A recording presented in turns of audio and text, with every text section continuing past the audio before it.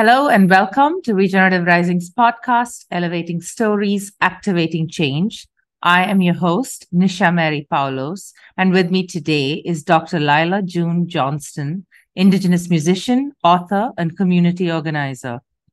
Dr. Lyla June is of Diné and Tsétsêhéstâhese and European lineages, who blends her study of human ecology at Stanford, graduate work in Indigenous pedagogy, and the traditional worldview she grew up with to inform her music, perspectives, and solutions.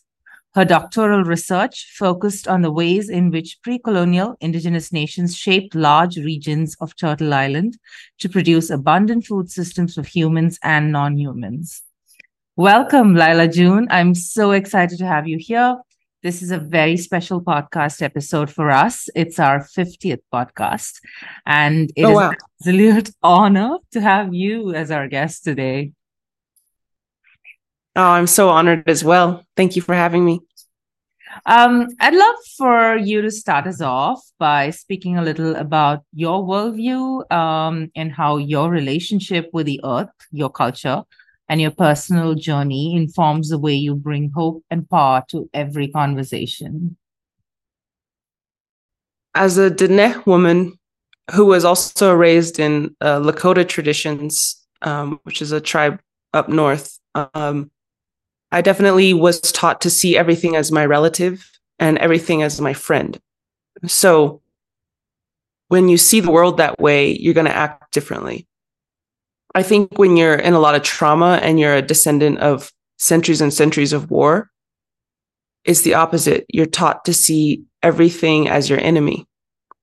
And so I would say in the Indigenous worldview, you're taught to see everything not only as your friend, but as your relative, same as like a grandmother or a brother. And so it's very, I think, the way you act then is going to be differently, right? You're going to be more trusting of others. You're going to be more congenial. You're going to be more excited when you confront a new situation because it's only going to bring you more joy. Instead of if everything's your enemy, then you're going to confront it of like, okay, how do I win? How do I beat this person? How do I conquer this situation? But as Indigenous peoples, as Diné people specifically, we revolve around the concept of K apostrophe E. And K means kinship, interdependence, compassion, relationality, and all the responsibilities that go along with that, of being responsible to your little brother, being responsible to your mother, being responsible to your neighbor, being responsible to the trees, being responsible to the soil, and then they in turn are responsible for you. So it's a very beautiful kind of copacetic reciprocal back and forth that is actually just one step away if we could only see it that way again. Right. Yeah. I mean, and that makes so much sense because it then helps you see how you fit into it and how to sort of respect every small thing, whether it's perceivable to us as living or not, that it is living in its own way. And I want to just take a deeper look at Indigenous principles as such. Right now, there's a lot more traction in adopting Indigenous principles, at least within this bubble and I call it a bubble because there is a lot of conversation about changing the way we live, but how mainstream it is something I'm not very sure of. But in your wisdom and your experience, what are these Indigenous principles and how can we realistically apply them to our lives? Right. Well, you can define Indigenous in different ways. One way is like a culture who's been in one place for a long, long time, thousands of years, to the point where they are pretty much part and parcel of that place. They are of the land they are the land and the land is them. And if that's true, then I think all of us have Indigenous roots. And so I have been really but some of us have been estranged from them, and some of us have had them ripped away from us many thousands of years ago. There was a lot of indigenous cultures in Europe that behaved almost identically to the ways that Native Americans behaved. They had the cave paintings of the bison and the horse and the ibex. They honored the feminine, the goddess was sort of the central goal and mission to protect and to uplift. And they were matrilineal people, and they had a lot of cooperation.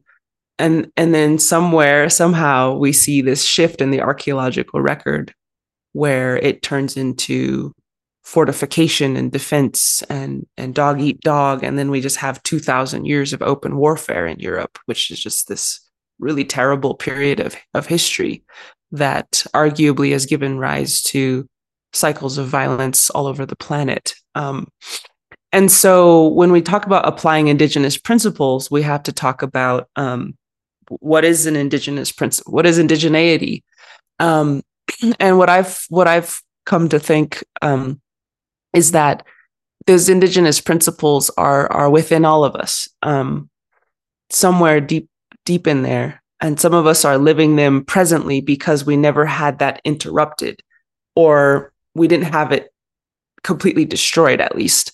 And those indigenous principles tend to be things that are, again, relational, being responsible to all of the beings around you, being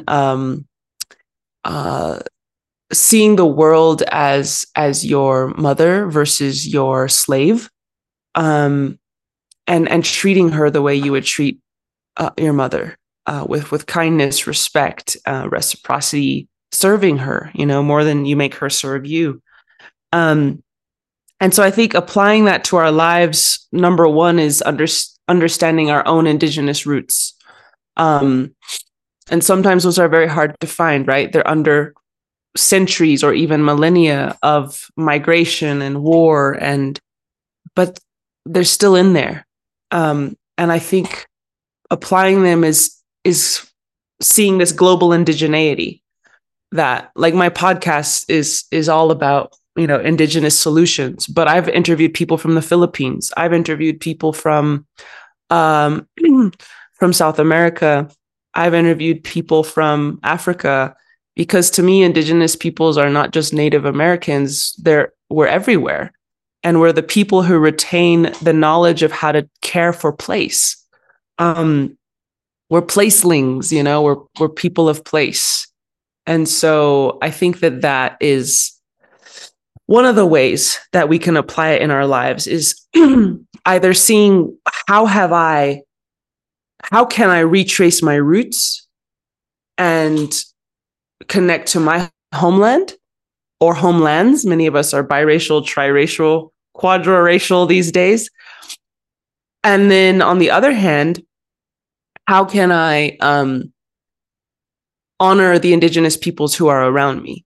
Because maybe you're not, even though everyone's indigenous, not everyone is indigenous to the land they stand on.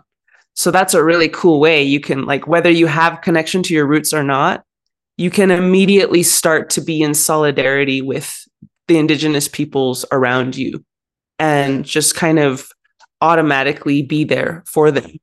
And that is standing behind them and standing in solidarity with them.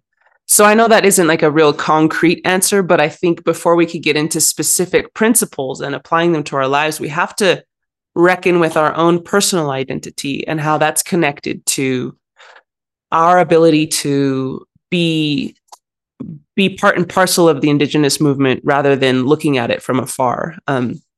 We understand that it's all part of this grandiose, beautiful balance. And so instead of saying, oh, I don't like winter, I'm going to pretend it's not happening, and, climate controlled rooms and everything's just, I'm divorced from reality. I'm divorced from what's really going on.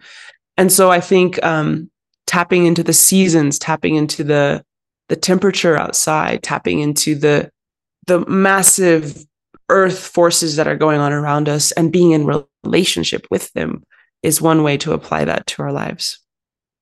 That's really great. Yeah, I mean, it all comes down to sort of being a human itself in its truest sense. Like, how do you really access your own soul and its place on this earth and its purpose, and what do you have to do to uphold that?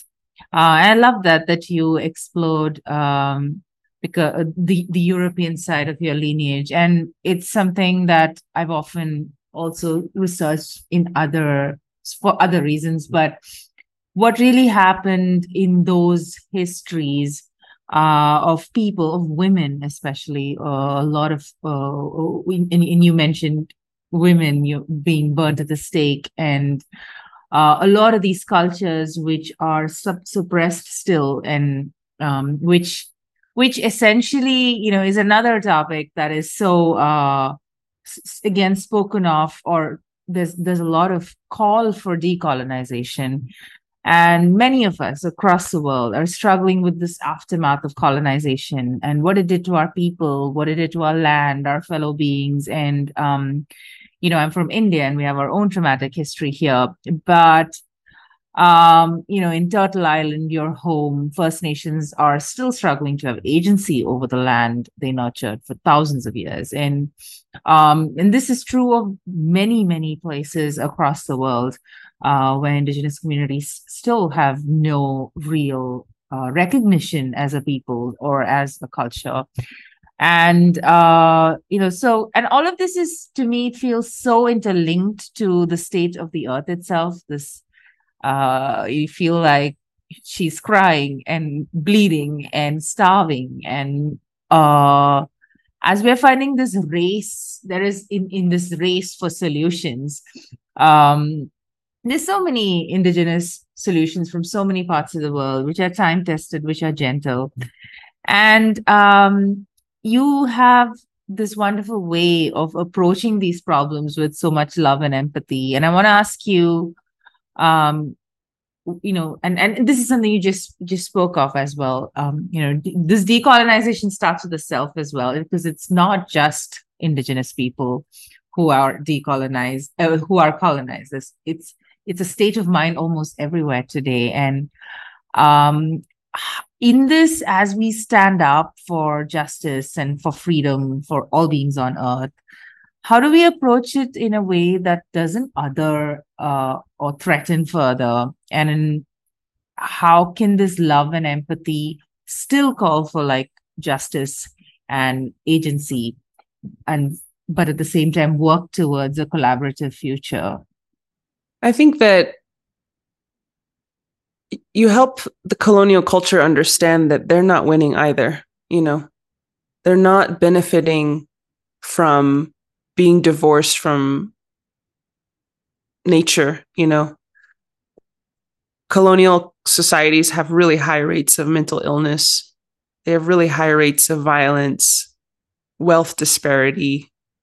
And even when they're rich, they're not happy either. It's like we aren't really the ones that are benefiting when we return to Indigenous ways of being. Everyone is benefiting.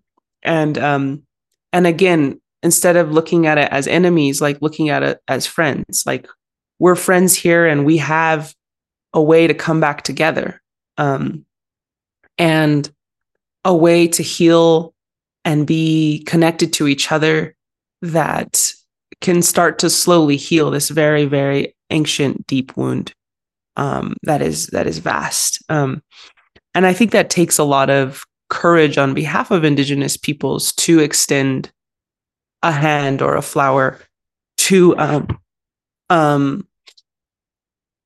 the people who formerly oppressed them.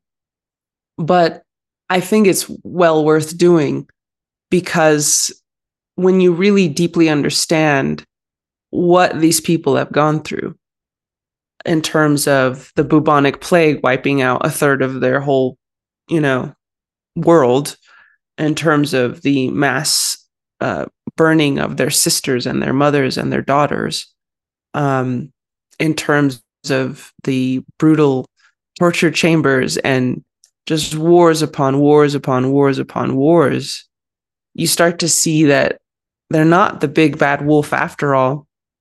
And they're not the boogeyman. They're actually, and maybe I should even say we are actually, because I am part European and I am part of this colonial culture to some extent. We're not the boogeyman. We're actually very broken. People broken inside, intergenerational trauma that we then inflict on others. And so when you see them that way, it disarms them. They're not so scary, and you see that they're just in need of a lot of healing.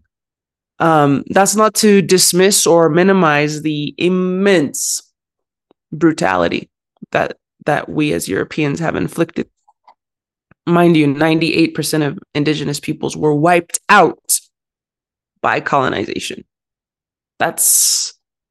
I don't blame any Native people if they're not able to forgive that anytime soon. But I want to move towards that.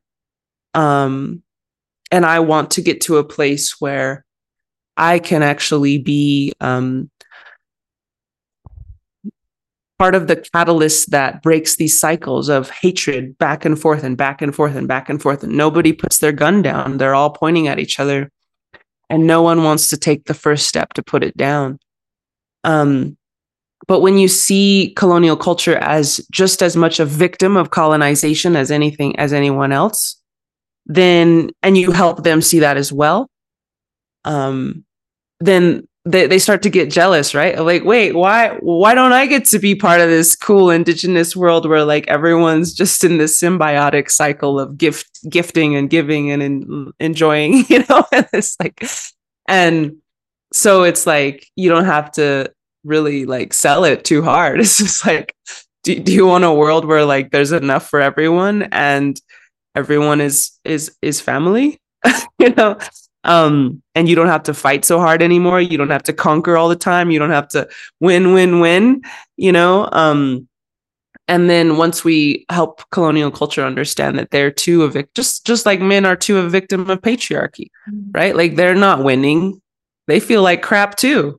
They feel dead inside, So anyways, I think that's one way you can sort of heal that, is by helping them understand that we're all going to win in this process, and through forgiveness and through being kind to others, even our enemies, even our oppressors, we can unlock immense healing and break really ancient cycles. That's very interesting, that many of the things that you touched upon. And one of the things that I've observed around me lately is that there's this seeking of meaning that is almost like an epidemic. People with a lot of money, people from very privileged backgrounds, are essentially like, they're actually taking a lot of time off just to find meaning, to make sense, to find purpose, and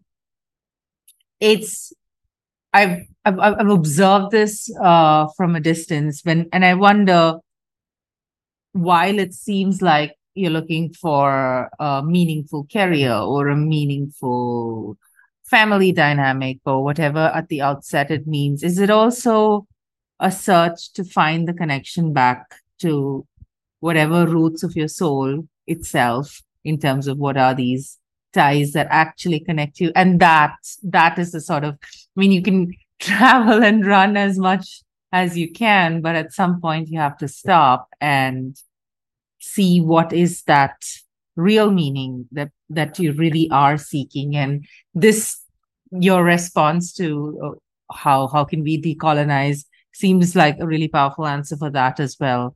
That while we seek for this meaning, it's also interesting to see what is the trauma that maybe was inflicted millennia ago, or how do we contend with having no idea of what really has been that particular person's Indigenous past, right? So that is thank you for answering it in that way. It really sheds light on so many things that we see around us today. And I see a lot of, I mean, even anxiety or hopelessness is quite the epidemic today.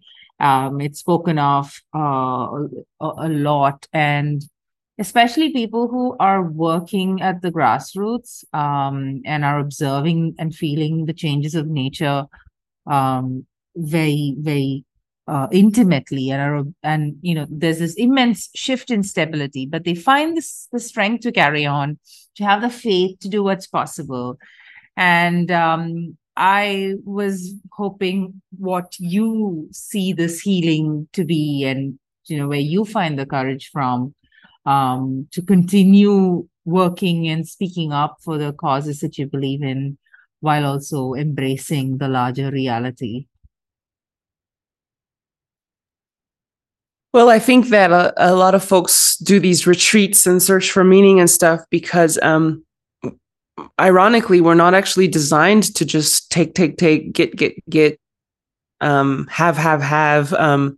We're actually designed to give, serve, and fight for others because we're warriors. Humanity is actually a warrior. That's our design, is to be a warrior for the earth and a warrior for the people around us. And when we don't have that outlet to exercise that design, we slowly start to die inside. And I'll give my own story as an example. I was a drug addict since age 11. And even though I went to Stanford, got my PhD and all these things, I had a lot of mental health issues myself. And the drug community around me growing up really trained me to be a drug addict. Everyone around me was selling drugs, etc. And so I got into that state of being where you're just consuming. You want another high, you want another bump, you want another boost, and it's all about you. And I was just taking these drugs to make me happier. Different types of drugs, different types of highs, just serving myself mostly. And I became so sad and purposeless and broken. And what awakened me to wanting to be alive again was when the elders and the ancestors said, "Hey, would you please fight for us? We need help." And I said, "Wow, really? You want my help? I'm such a broken, weird person." And they said, "Yeah, we want you." And they wanted me specifically, just like they want all of us specifically for our own unique gifts that we bring to the table. And I said, "Okay, well, I'll fight for you." And that was 14 years ago. And I haven't stopped fighting since. I've felt so alive this whole time. And I have a mission now. I have a goal to make my mark on the earth, not a mark of ego and a stamp of, "Oh, Lyla was here," but the people that I helped and the way I made the world a better place before I died. That has given me a really deep fire to want to keep living, and to a joy that I've never knew before I consciously stepped into that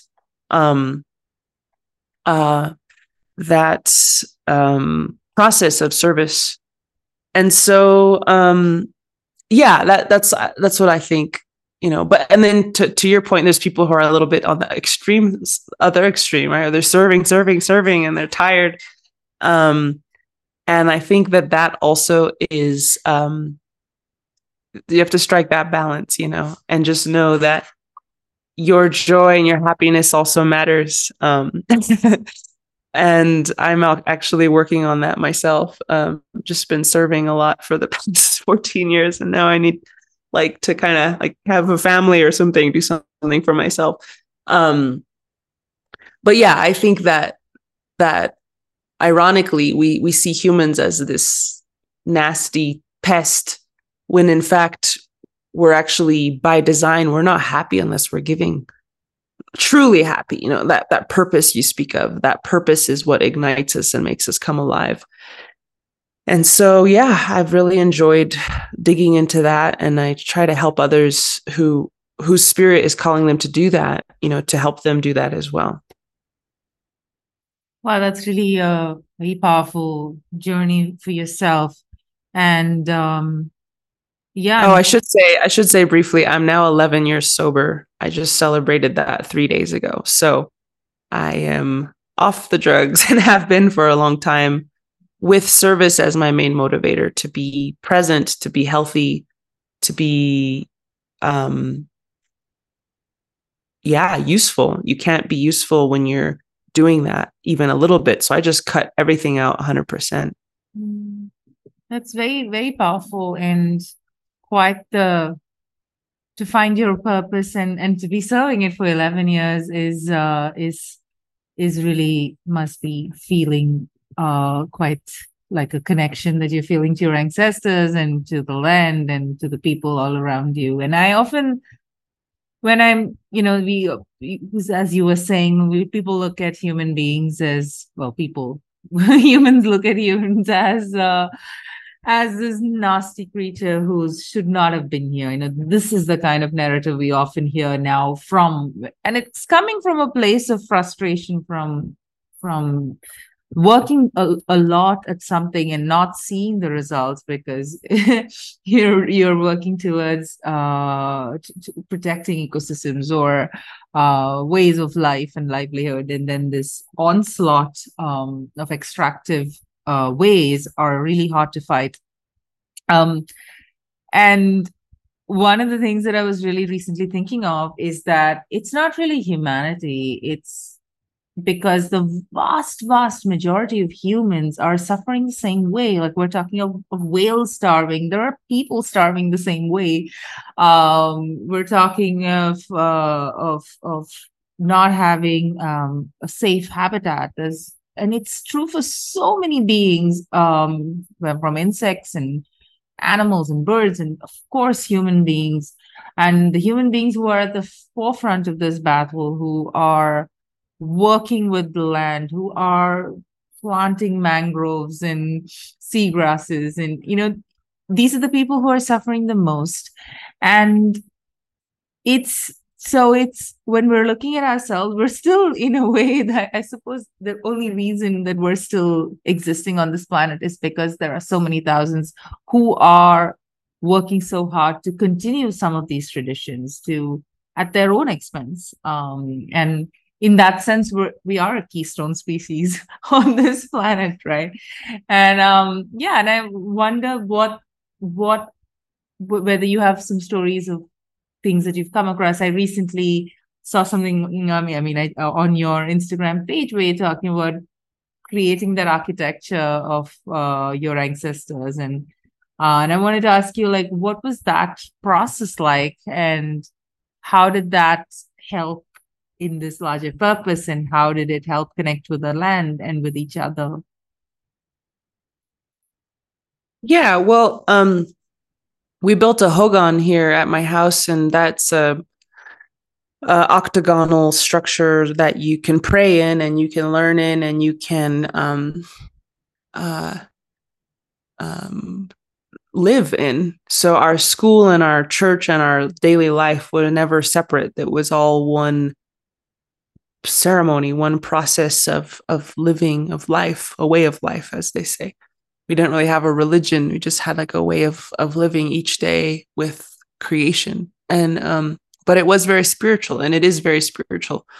And so, yeah, building that architecture has been quite a feat. We're finally done. We're going to celebrate here in a few days with a hogan blessing ceremony. But I think what I like about it is it's very advanced architecture, in the sense that it's hyper insulated with mud. Just mud. You don't need a lot of fancy stuff. You just the dirt around you and the clay, and some straw, and boom, you have a really, really energy efficient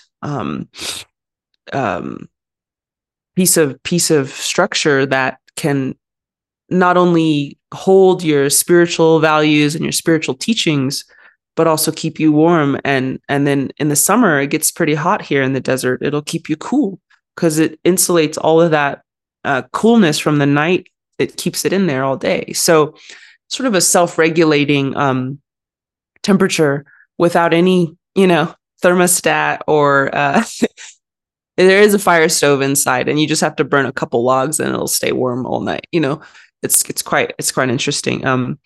So yeah, the door always opens to the east to honor the rising sun. You could go on and on about it. It's really a book. If you know how to read it, it teaches about the 4 sacred mountains. It teaches about creation. It teaches about heaven and earth joining together. It teaches about womanhood and manhood. It teaches about being humble. It's shaped like a womb of a mother, like a pregnant belly. So when we go inside, we're returning to our mother and honoring the feminine. It's just such a powerful teaching tool as well. And I think that's true of almost every Indigenous infrastructure, that everything has meaning. It's not like, oh, there's a house, period. It's like, no, this house is encoded with knowledge, encoded with values, encoded with teachings and principles that we could pass on to our children, that they literally live in there. We're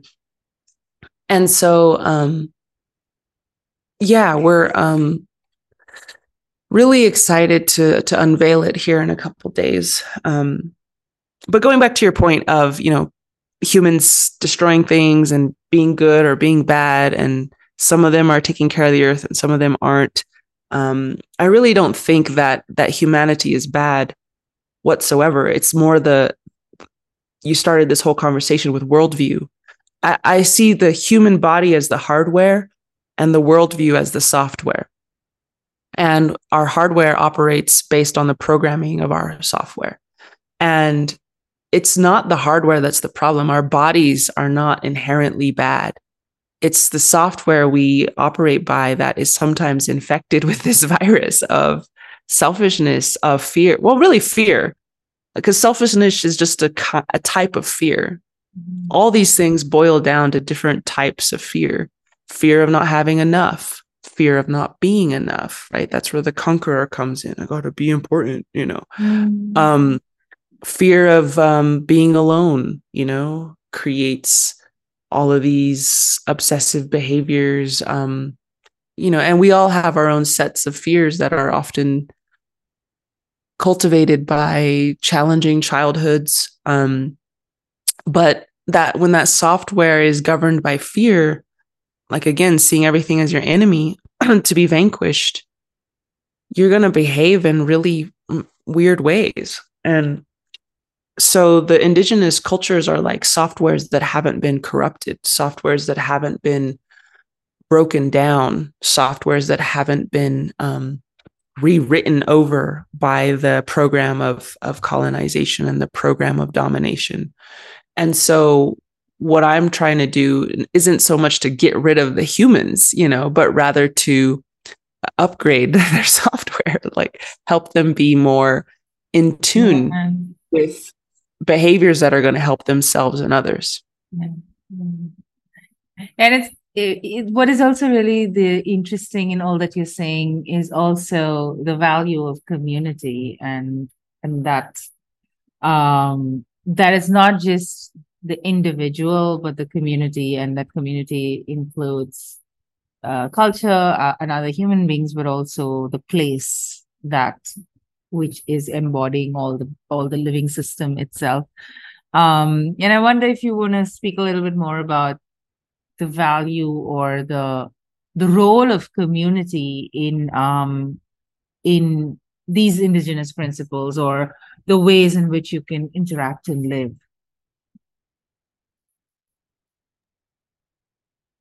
Can you repeat that one more time? My apologies.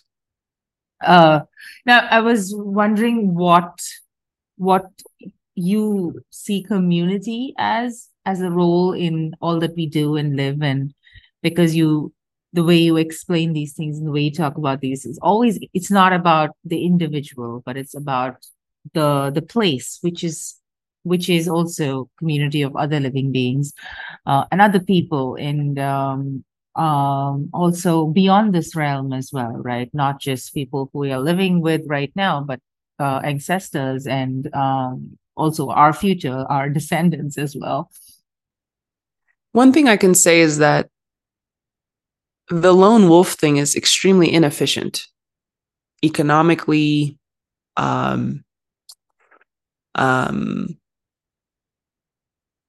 energetically, and ecologically as well, in the sense that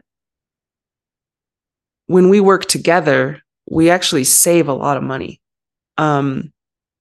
Versus if we're sort of operating in silos and operating individualistically. I'll give you a really easy example. Let's take a 5-story apartment building with 100 rooms, and everyone's paying rent, right? They're paying rent to the landlord, and they're paying $2,000 a month. So if you have 100 rooms paying $2,000 a month, and that's a cheap rent, right? Collectively, they're paying $200,000 a month, and collectively they're paying $2,400,000 a year together, and that money is going to the landlord and also to operating costs. But they have a collective power of over $2 million a year. Imagine if they were to use that collectively. And there's a great example of that in Mexico called Tosepan. They're a community who realized, like, oh, if we pull together our resources and work as a team, we actually can get things for a lot cheaper. We can buy them wholesale, and then we could save money. And they started their own bank. They started their own school.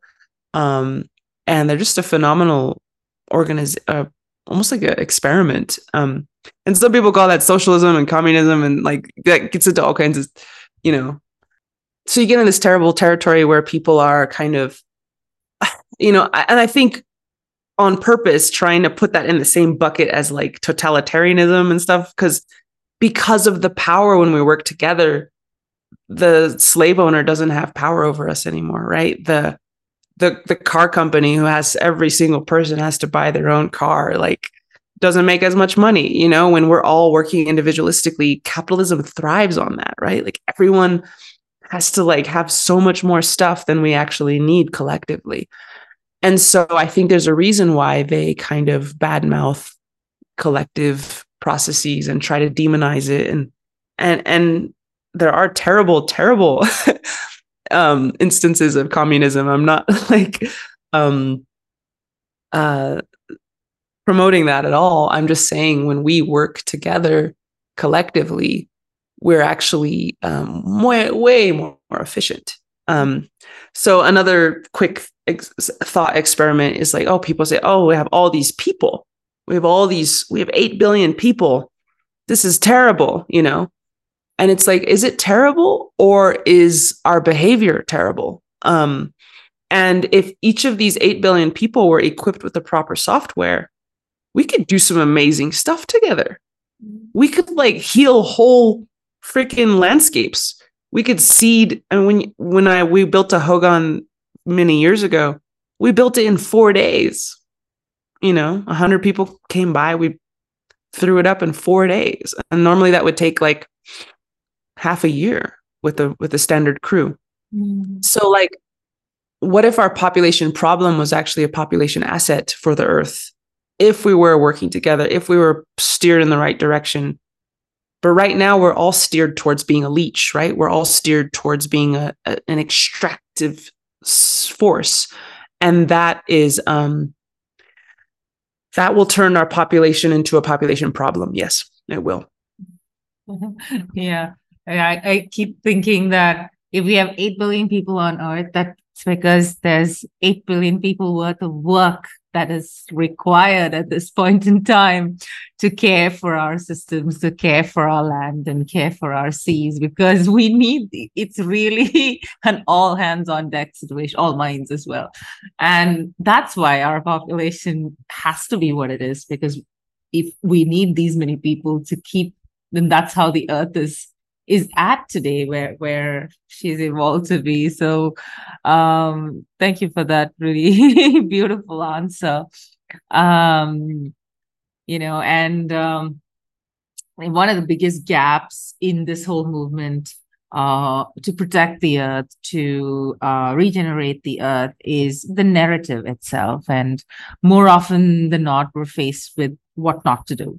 And as a species, we have access to the intelligence of the world, the intelligence of the earth itself. And we also have these powerful minds and the software that can, in fact, shape reality. Like we can manifest it, we can heal it. But we first have to envision it. And the question sort of is like and I don't expect you to have the magic answer, but the question is, what is this narrative that we're even working towards? What is this vision of a nature positive, abundant, thriving future? And so I wonder, what does this future look like in your mind? Is there a picture that you could paint for us? Yeah, I love that question. I think it looks like a huge part of it is healing and forgiveness, right? Like without forgiveness, there's no way forward. And even now with what we have going on in Palestine and Israel, I mean, the animosity and the pain inflicted is just so immense, right? Like will either side either forgive ever, and I think the more that it does, the more quickly we can metabolize this terrible thing into something where like you could even envision those two groups actually coexisting, and not necessarily in the same, like not just physically, but like coexisting emotionally and culturally. And so anyways, that's a huge can of worms there. But my point is, if we forgive, then we can come back together again as a species. And forgiveness is a strange thing. It doesn't make sense. It's never earned, right? Like, in fact, the only time you forgive is when someone's done something terrible, right? It's not like you never deserve forgiveness. In fact, you usually only ever really, really don't deserve it, right? There's no good reason for someone to forgive you. And that's what makes forgiveness so powerful, is you're saying, even though you did this horrendous thing, I'm choosing to not hold it against you anymore because I love you unconditionally. And I'm setting you free. That's a crazy thing to do, right? And some people do it, and most people don't. But when they do, it shakes the earth in this deep way that even the most numb people can't help but feel something sacred and powerful. So when that forgiveness happens, which is terrible that a lot of oppressed people who are already worn out, already tired, already hurting like heck, are sort of like tasked with the other project of forgiveness, right? Like, but like when we can rise to that occasion. And then on the other end, people need to make amends, they have to be accountable for what they've done. They have to admit it, which is so much easier to admit when you're in a space of restorative justice versus punitive justice, right? That's another thing we don't realize as oppressed peoples.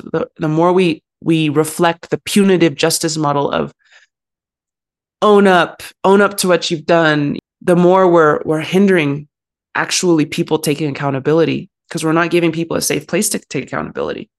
And many people will argue with me that, who cares? You better take accountability and take the lashings because that's what you deserve. And good luck with that. I don't think that's going to work.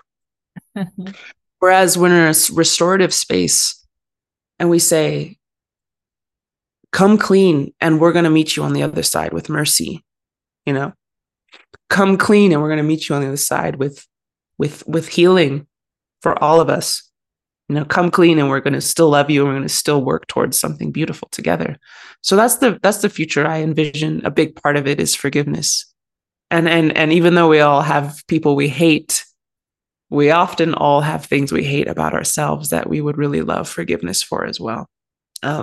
So it's funny how we kind of play the double standard sometimes. When in fact we can all have forgiveness ourselves and others. But anyways, the other vision I see is, reunion between Homo sapiens and all other life forms that are both all around us and within us. Billions of life forms inside of us. The microbiome is a fascinating place. And so when we reconnect with all the life that not only gives us life, but start to give that life in return. And my dissertation talks a lot about how human beings have augmented clam gardens, augmented oyster estuaries, augmented buffalo habitat, augmented chestnut groves, augmented perennial supplies of fish for themselves and other animals, and fruits throughout, and soil systems. How the Amazon folks have literally built this composting system that they call terra preta, that just that's who we've been, and that's who we can be again. We can take these human hands and they can be an asset. So anyways, I think that's sort of our calling right now, is to have a reunion with the earth and come back into a place where we are effective in proliferating life and abundance for all things. And that's what we were put here for. And we can do it. Wow. Wow, that's such a beautiful and humbling and wholesome answer, and a picture of what our world could look like. Yeah, I feel so blessed to have been part of this conversation, because we're at the end of our time almost, and this feels like a fabulous way to think of what we as a species, as communities need to take as a next step. You inspire so much hope, Lyla, and there is this love and warmth in how you speak of the difficult and challenging circumstances that so many millions of souls are facing today. And before we end our time together today, I wonder if there is a message or a story for our community that you would like to share as we wrap up. Yeah, I would just like to say that each and every one of you are such a precious gift to the world, and that you were created with great purpose, and that you are needed, and that you are loved by the ancestors and the angels and all of the beings that are working so hard to find a way to help this world. And you have a really important job here, that although not all of us fulfill our jobs, we all have one. Whether we fulfill it or not, we were put here with jobs to do. And those jobs are about fitting in our specific way to answer the prayers that we came to answer.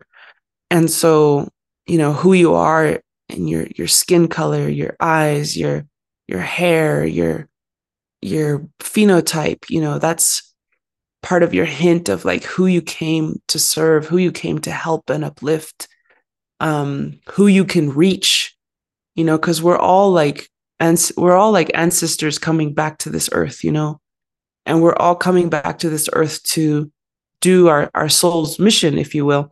And that mission is to reach the people we prayed to come to reach. And me being a Native woman, there's people I can reach that you can't reach. And you being of your lineage, there's people you can reach that I can't reach. And we're all made perfectly to do the work that we came here to do. And so to look inside of yourself and look at what do you what do you have? What kind of tools do you have? What were you given? What place were you put in? And what community were you born into? And know that you have a gift. Each and every one of us also has gifts. We have gifts. Like, I'm really good at giving speeches on a good day, but I'm really bad at like construction work. Really bad at like audio, like visual arts. I'm really bad at like, I don't know, like three-dimensional stuff. But man, I can give a good speech. So that's my little contribution. But maybe you're an expert at building. Maybe you're an expert at organizing people. Maybe you're an expert at crafts. Maybe you're an expert at singing. What Creator endowed each of us with a gift or gifts, and those were meant to be given to a world in need. And so yeah, I think that's really what I would tell people is to know that every rock was created with purpose. Every deer, every star, every tree, every butterfly, and every human is also here with purpose.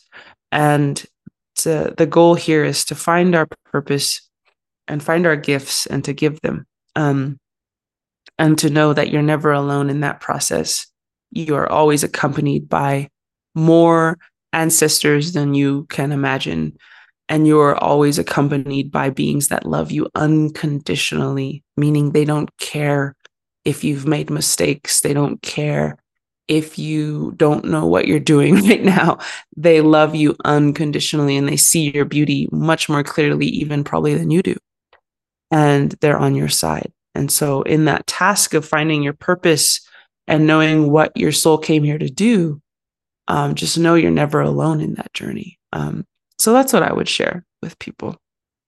That's beautiful. Thank you. I'm just letting it sink in. It's a really wonderful thought to have that purpose and to embrace that, the fact that you're part of this larger system. So thank you. I feel like this is a wonderful place to leave things off, to let imaginations ignite, to activate collective action, to manifest this vision that we need of a thriving world. It has been an inspiring and profound conversation, Lyla, and I'm so grateful for your wisdom.